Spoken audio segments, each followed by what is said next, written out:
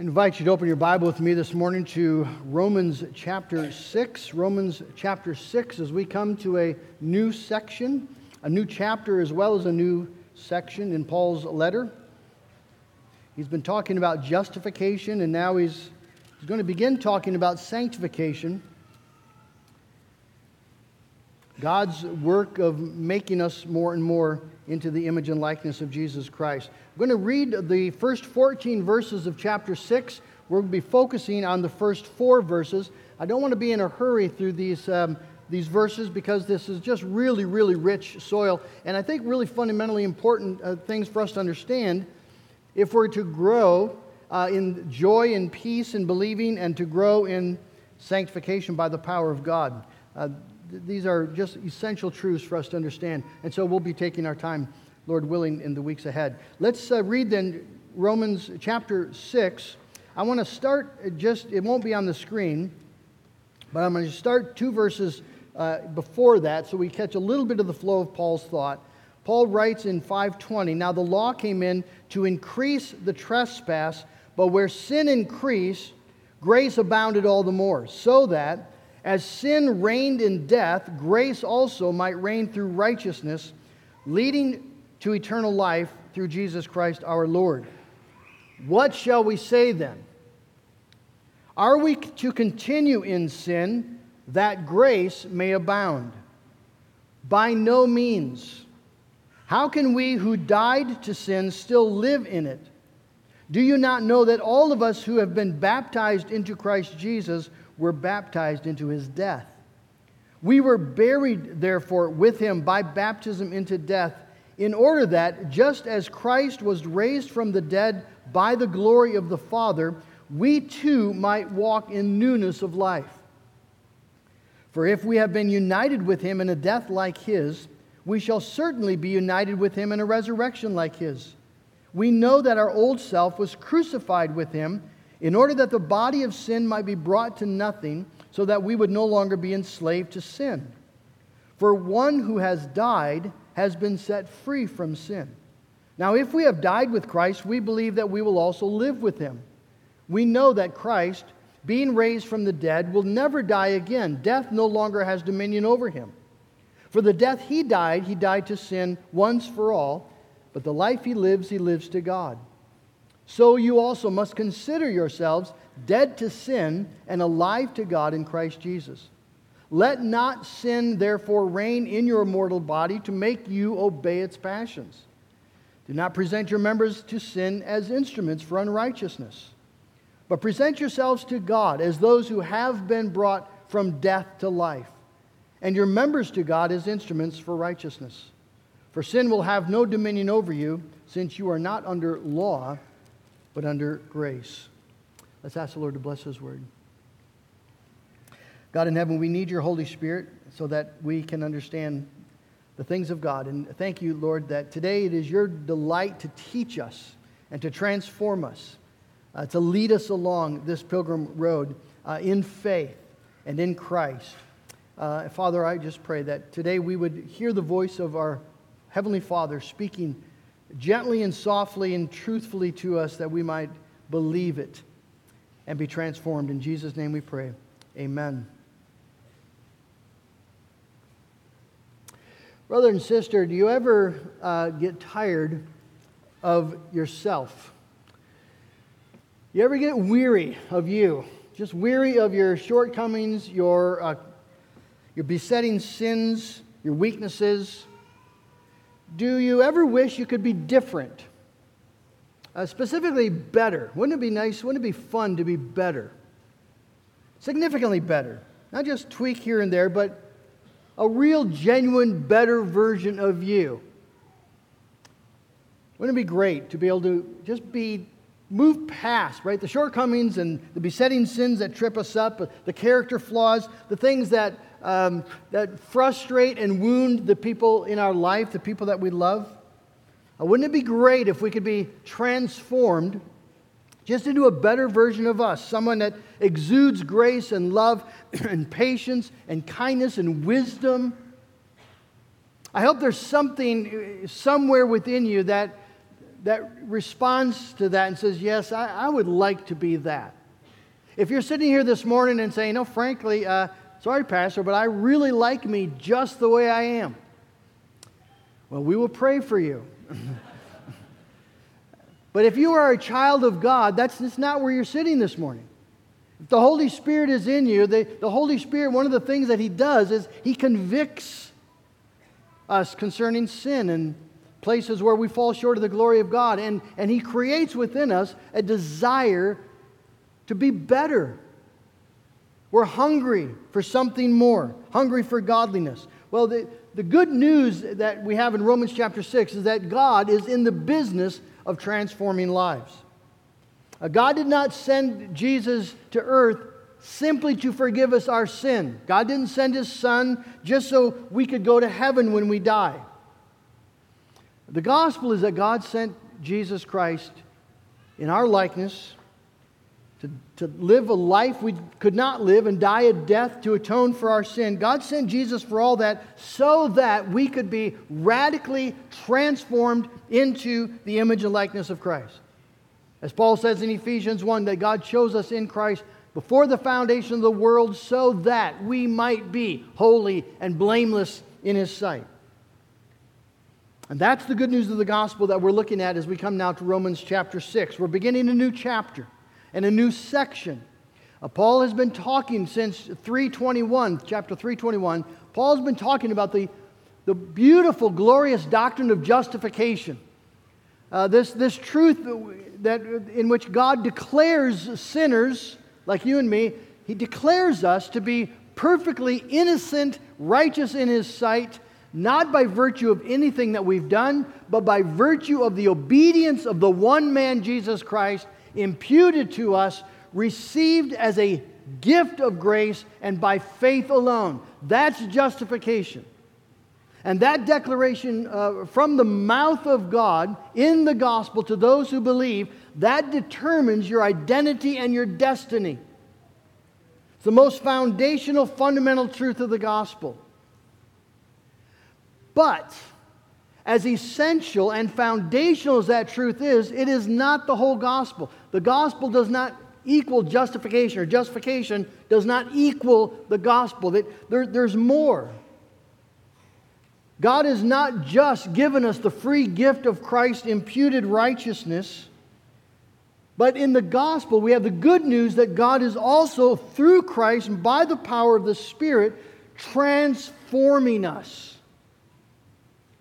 making us into a glorious, better version of ourselves. And I hope that you're glad that's true. Isn't it wonderful that that's true? You see, it would be a lesser gospel, wouldn't it, if God just declared us righteous and then left us as we were? Who would want to spend the rest of your Christian life with no change?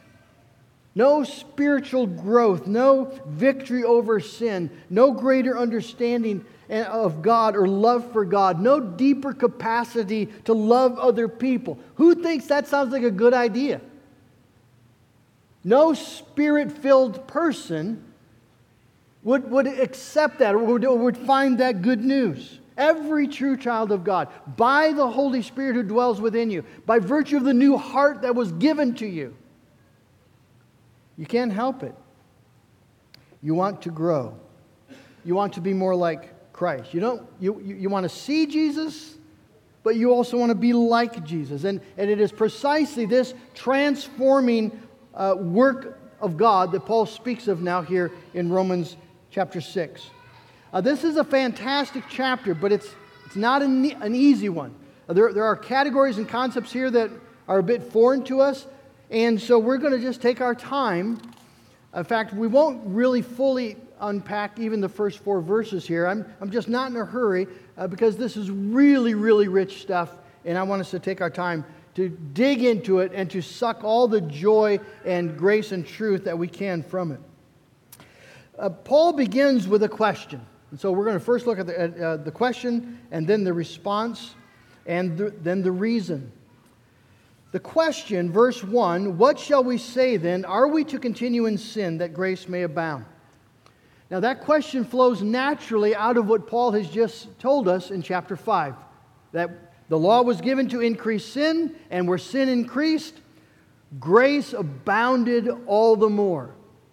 That God in some way has been at work in redemptive history to reveal the truth of sin and its ugliness, and even to the law makes the rebellion in our sinful heart come to life all the more. God increases sin so that the glory of His superabounding grace and patience will be revealed, and God will be glorified in that.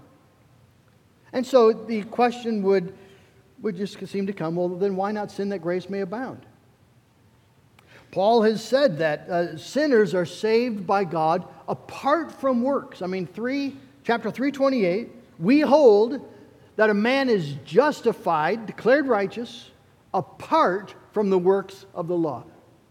Fundamental brick of the doctrine of justification. We hold a man is justified by faith apart from the works of the law.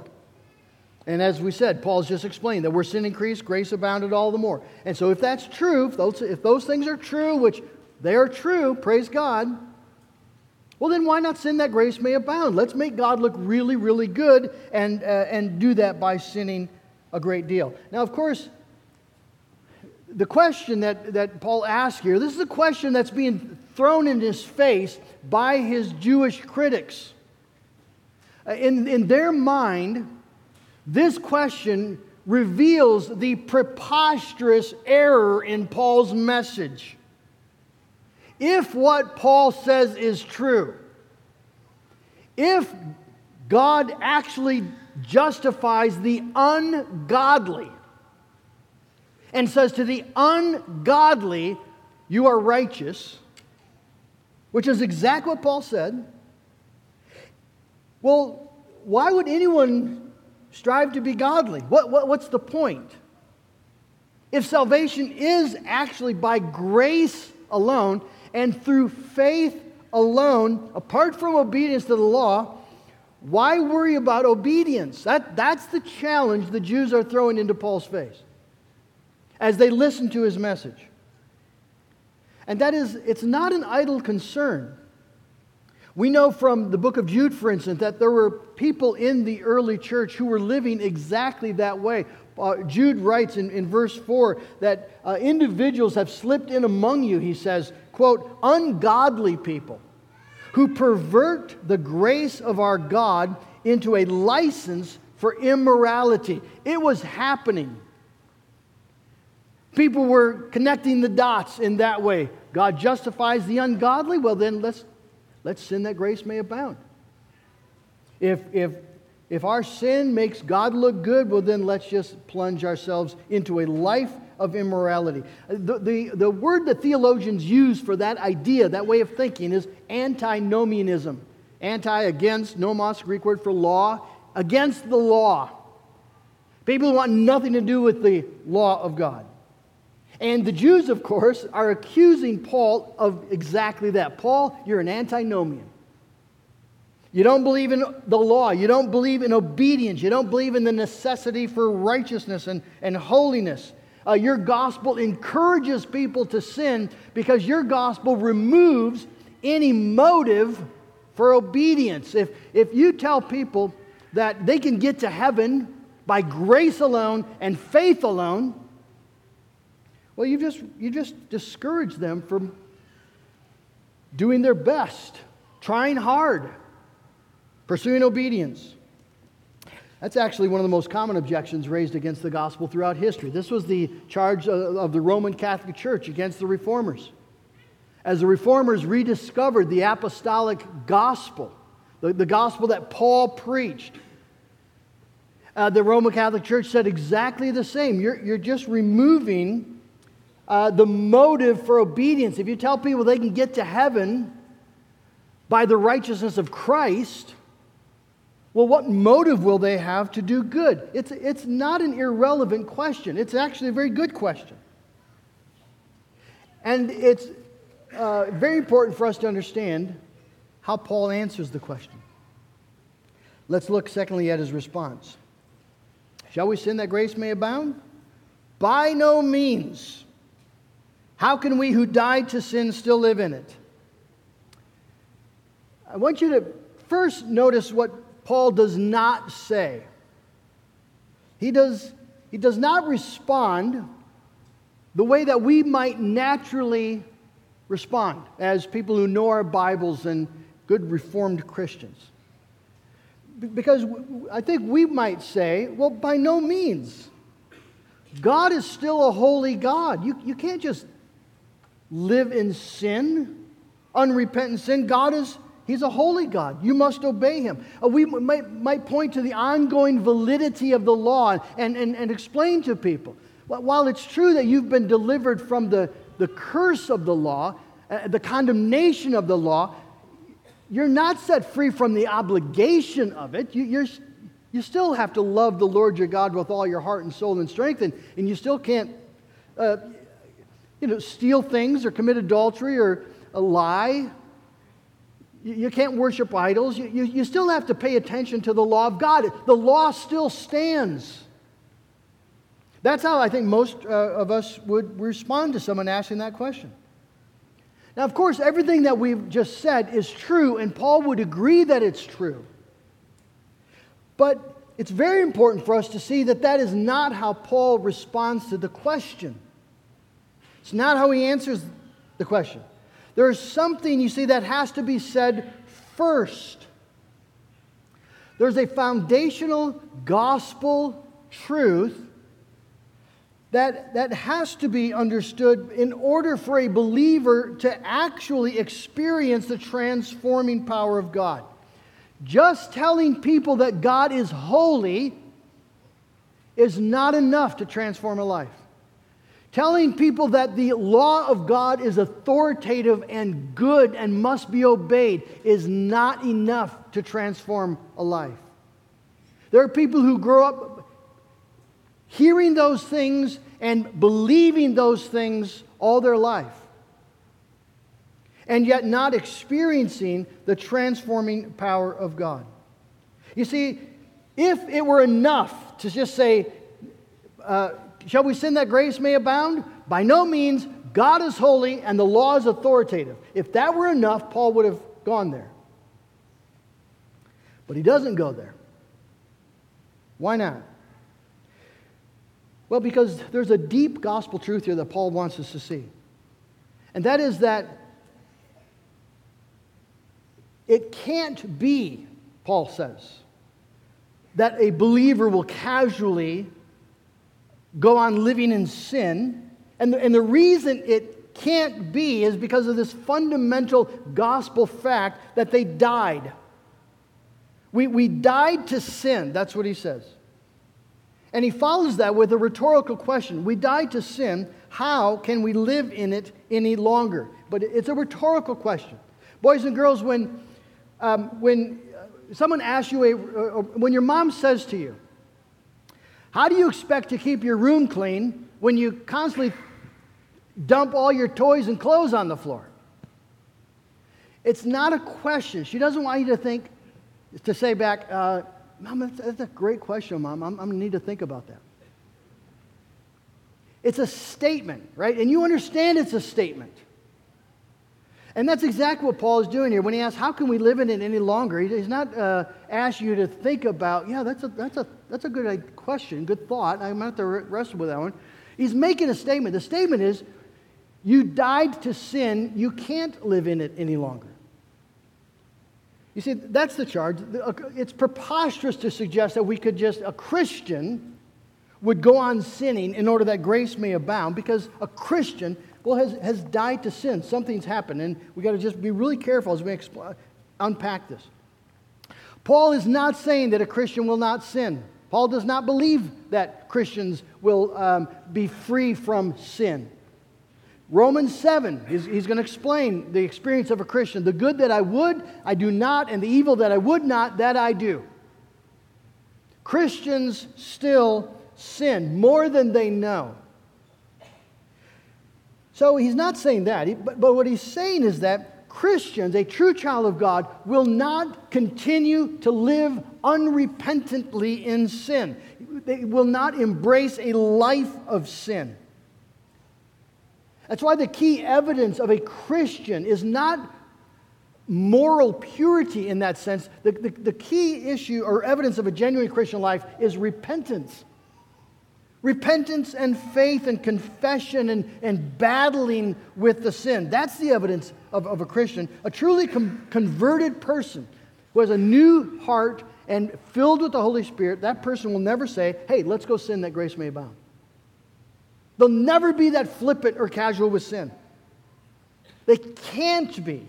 That's his point. They can't be. Why not? And the answer is because the reason, third, we died to sin. How can we who died to sin still live in it? Do you not know that all of us who have been baptized into Christ Jesus were baptized into his death? Now we're going to take a couple weeks to just continue to unpack that idea, but notice first of all that when Paul says that we died to sin, he's talking about a past event. He's not calling us to do something, to die to sin, mortify the flesh. That's a biblical thought, and we're called to do that, but that's not what he's saying here. This is, you died to sin. If you're a Christian, something happened in your past, you died to sin, past tense. And so you need to understand from the get-go as a Christian that something radical has happened to you, as radical as dying. It's very important that we understand that this is a doctrine taught to us to be received by faith. One of the great temptations in the Christian life is to live by our emotions, to live by our experiences, to live by our intuitions and assumptions, rather than living according to what God has said. And that is particularly true when it comes to the battle with sin. The truth is, the fact is that most of us, when it comes to the battle with sin, we do not feel like we've died to sin. We've seen dead people, right? You go to the funeral home and you do your visitation. When you physically die, there's no relationship that remains with sin. You're not tempted by it. You don't think about it. You don't say wicked words. You don't think wicked thoughts. You don't do wicked things. You've died to it, right? And we don't feel dead to sin. And sin doesn't feel dead to us. It's there. Every day it's there. Even when you sleep, it's there. It tempts us, or we just find ourselves falling into it. So when Paul says we've died to sin, the temptation is for us to say, well, I don't know what that means, but whatever it means, that is not my experience. That's a theological concept that really doesn't have it doesn't impact my life. My life is a day-to-day war. So we got to listen. Let Paul speak. Let the gospel speak. We need to receive this by faith because Paul is saying this is something that has happened to us, something that God has done for us. We died to sin. Now, let's just unpack that a little bit further. What does he mean by we died to sin? What does he mean by sin? As I said, he doesn't mean we've died to sinning. When Paul talks about sin, sometimes he talks about sin as a principle, a power, a dominion, a kingdom even. And so sin is it's personified. It's working or seeking to work its will in your life.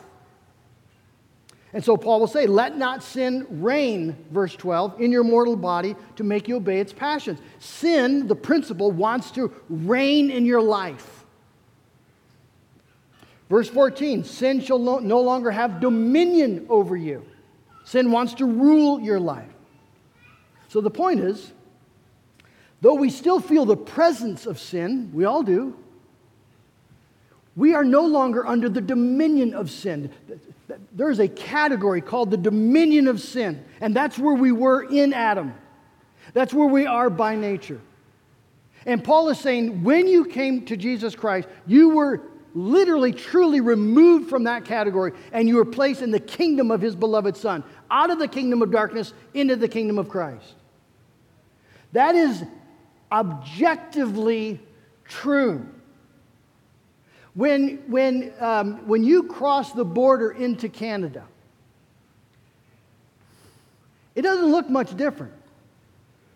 You got some, different stores. Maybe you head through Ontario. A lot of Tim Hortons, but you got Tim Hortons here too. It just doesn't look that much different. And it would be very easy for you to go over the bridge there in Sarnia and get to the other side and say, well, this is just America. It looks exactly like America. It feels like America. Well, it doesn't matter what you think. It doesn't matter how you feel. The fact is you're in Canada. You're not in America. You're in Canada. Different country. Different rules, different principles in that sense. That's what Paul's trying to explain. There's an objective reality when you come to faith in Jesus Christ that you are no longer in this kingdom. Sin does not have dominion over you. Not because you don't wish it to, but because it's objectively true. We've been removed from that kingdom. And that is why a child of God cannot continue to live in unrepentant sin. If a child of God, if someone who professes to be a Christian is engaged in a life of unrepentant sin, that's why we, in love, go to them and say, brother, sister, your lifestyle is denying your profession. These two things cannot go together. You cannot profess to be a child of God, profess to be a Christian, profess to be a disciple, a follower of Jesus Christ, and be doing this. One of them has to go. And if you insist on holding onto the unrepentant sin, we are going to then remove the label we've placed on you, Christian. Because you've denied the reality of your profession. The two can't go together. But Paul is saying, you see, every true child of God. Now again, people can get stuck here. And by the grace of God, through prayers and church discipline, people can get unstuck, right? We all get stuck in different ways. But what Paul is saying is that no true child of God, having been taken out of the kingdom of darkness, out of the realm and dominion of sin, that person is not going to live their life in continual unrepentant sin. Why not? Because they've died. They died to it. And Paul talks about death in these verses. We're going to hit this as we continue to move forward. But he talks about death over and over and over in these verses. We've been crucified. We died with Christ. And that's the critical piece of it. You see, how did we die to sin? By union in the death of Jesus Christ. We died to sin because we're in Jesus. Notice what he says. All of us who have been baptized into Christ Jesus have been baptized into his death. I love the word all of us. This isn't a special category for elite believers. This isn't special forces. Every single child of God, every true believer, has been fully, forever baptized into Jesus. Now, what does that mean? Well, to be baptized into Christ, it means that by faith you enter into Christ. You're united to Christ. You're bound to Christ, identified with Christ. You have this indescribably deep, rich, endless union with Jesus. It's Paul's favorite way of talking about what it means to be a Christian. He uses that phrase, in Christ, 73 times in his letters. It's in Christ, in Christ, in Christ, in Christ. Romans 8:1. Therefore, there is now no condemnation for those who are in Christ Jesus. 2 Corinthians 5:17. If anyone is in Christ, he is a new creation. Paul's conception of the Christian and a Christian life is rooted in our vital union with Jesus Christ. And our participation then in the life of Christ and the death of Christ and the resurrection of Christ and the ascension of Christ. We are united to all of Christ, not just His death on the cross. So that salvation is specifically a work of God in which God places you, the sinner, in Christ, so that God defines you as belonging to Jesus, and all of God's ways with you are founded on your relationship to Jesus Christ, your union to Christ. God gives you all the benefits of the work of Christ. God gives to you all the benefits of His obedient life, and all the benefits of His atoning death, and all the benefits of His victorious resurrection, and all the benefits of His triumphant ascension. That's what it means to be a Christian. We kind of got it backwards in our time, in our country. So when you ask them, what does it mean to be a Christian? Well, a Christian is someone who invited Jesus into their heart. Or a Christian is someone who gave their life to Jesus. That language is all sort of backwards. You're just starting with the wrong end of things. A Christian is someone that God has engaged. God has intervened. And specifically, God has placed this person in Jesus. Right? Ephesians 1, chosen in Christ before the foundation of the world. So from all eternity past to all of eternity to come, if we can speak of it that way, a Christian is someone who's been in Christ. In Christ. All of God's ways to us are in Jesus. And just to try to understand, we have different relationships and unions. We belong, or we're in a family. We're maybe in a marriage. But this goes way beyond that. This is more intimate than when you were in your mother's womb. You were nearly one body. This goes beyond that. It's deeper than that. This is our salvation in its purest form. That we belong to Jesus. It's the great definitive reality of your life for time and eternity that you are in Christ. You're in Christ. And in that precious union, we have died to sin. And we have been raised to life. How? When Jesus died. And when Jesus was raised. It's an objective historic fact. It's not an idea. It's not a theology. It's not a theory. That's the beauty of the gospel. It is rooted in objective historical reality, so that when Jesus Christ died on the cross, if you believe in Jesus, you can know that when Jesus died on that cross, you died to the kingdom and reign of sin. You were set free, and Paul's going to talk about that in the following verses. And then when Jesus rose from the grave, you rose with Him. So the sin has no longer dominion over you. You are now under grace because of your union with Jesus Christ. You've died to sin and come alive to God. Now that's true whether you feel it or not. And there will be days you do not feel it. It's why we need to believe it, right? And live by faith. What has God said? This is true by the promise and the word of God. This is true by the objective reality of Christ's own death and resurrection and ascension. This is true by virtue of the fact that by faith we are united to Jesus. John Piper says, in our truest position and our truest identity, we are completely and finally dead to the guilt and the power of sin. This is decisive, unrepeatable, and unchangeable. And absolutely definitive for your life. We just have to believe it. John Owen, great Puritan pastor, said there are two great challenges in pastoral ministry. Okay, just two. Two great challenges. One is convincing people who are under the dominion of sin that they are in fact under the dominion of sin. Right? To try to explain to someone or convince someone who's lost and without Christ and just living for the flesh, living for themselves, to try to convince them, friend, you are under the dominion of evil.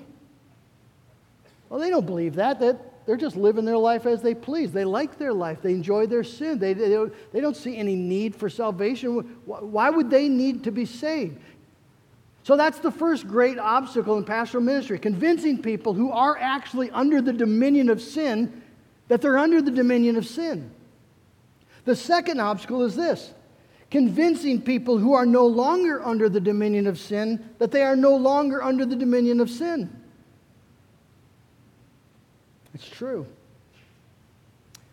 Because you talk to Christians and you talk to yourself who are battling with sin and struggling with sin and failing, and it feels like sin is reigning. It feels like they're under the dominion of sin. And we need to convince each other and to convince ourselves on the basis of the Word of God that feeling is not true. It's not true. I have died to the dominion of sin. I still live in the presence of sin. I still struggle with sin, but it does not have dominion over me, and it will not win in my life. But friend, we will not gain that confidence. We will not gain that conviction by looking to our life or our experience. We have to receive what God has said is true of us in Jesus Christ. By faith, you are in Christ. And by being in Christ, you have died to sin once for all. It will not reign or win in your life, and you have come alive to God. And we have to then believe it and apply it to your life. I'm going to encourage you this week to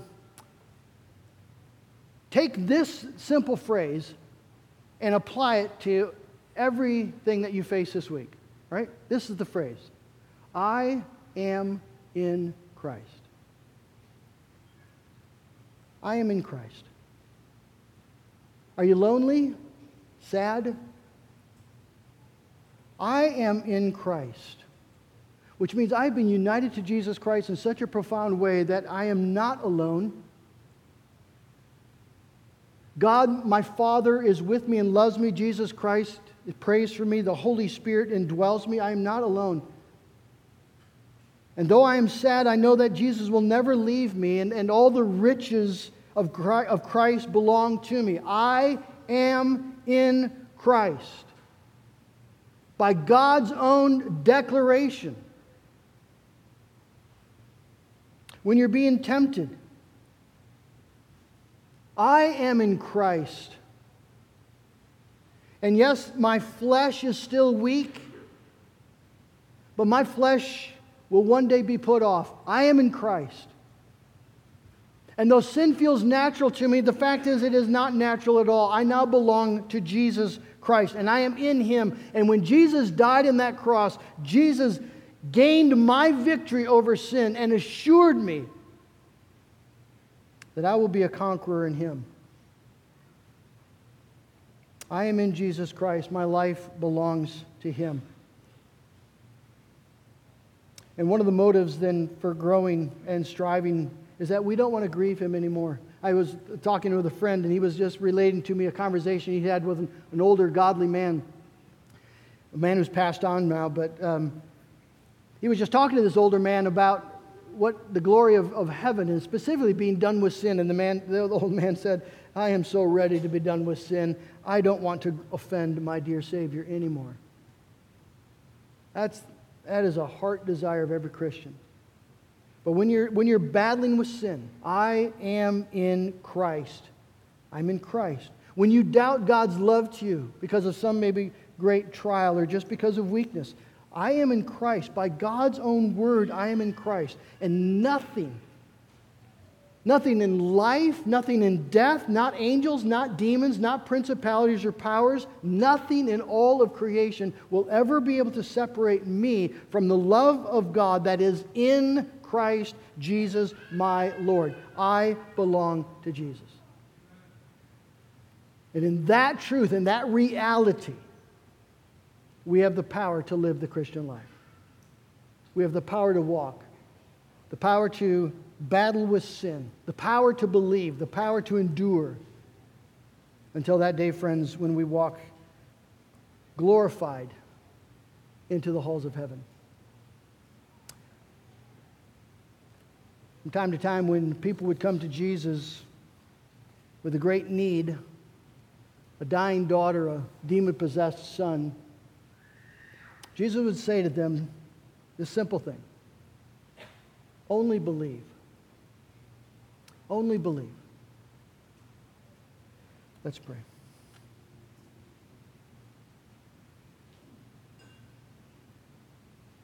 Father, what an astonishing thing you've done for us in Jesus Christ, that you've placed us in him. And that's what it means to be a Christian. So that we are not our own, but belong body and soul, in life and in death, to our faithful Lord and Savior Jesus Christ, who loved us and gave his life for us. So that in his death we died, in his life we came to life, and are free to walk in newness of life, and one day we'll experience the full, refulgent glory of life in him, with him. Father, I pray you'd give us the ability to believe it, to turn away from our experiences and our feelings, our doubts, and to lay hold of this glorious, grand truth that by faith we are in Jesus and belong to him. And that defines everything about us. And that is the determining force of our life and our eternity. So Lord, give us the ability to believe. And we'll give you the glory. In Jesus' name, amen. We're going to respond by singing a song about this battle with sin. There's power in the work of Jesus Christ. Let's stand together and sing, "Flee from sin, run to Jesus."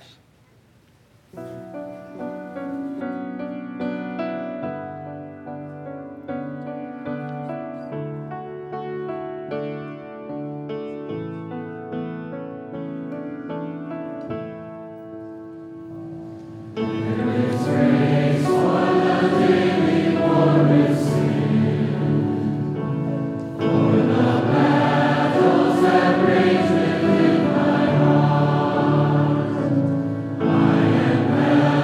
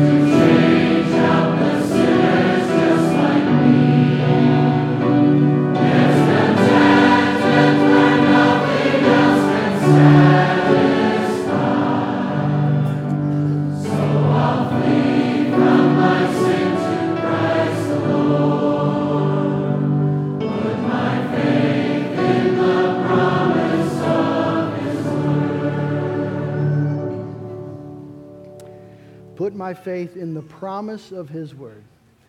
Let's do that and watch God transform our life. Now receive His blessing. The Lord bless you and keep you. The Lord make His face to shine upon you and be gracious to you. The Lord lift up His countenance upon you and give you His peace. Amen.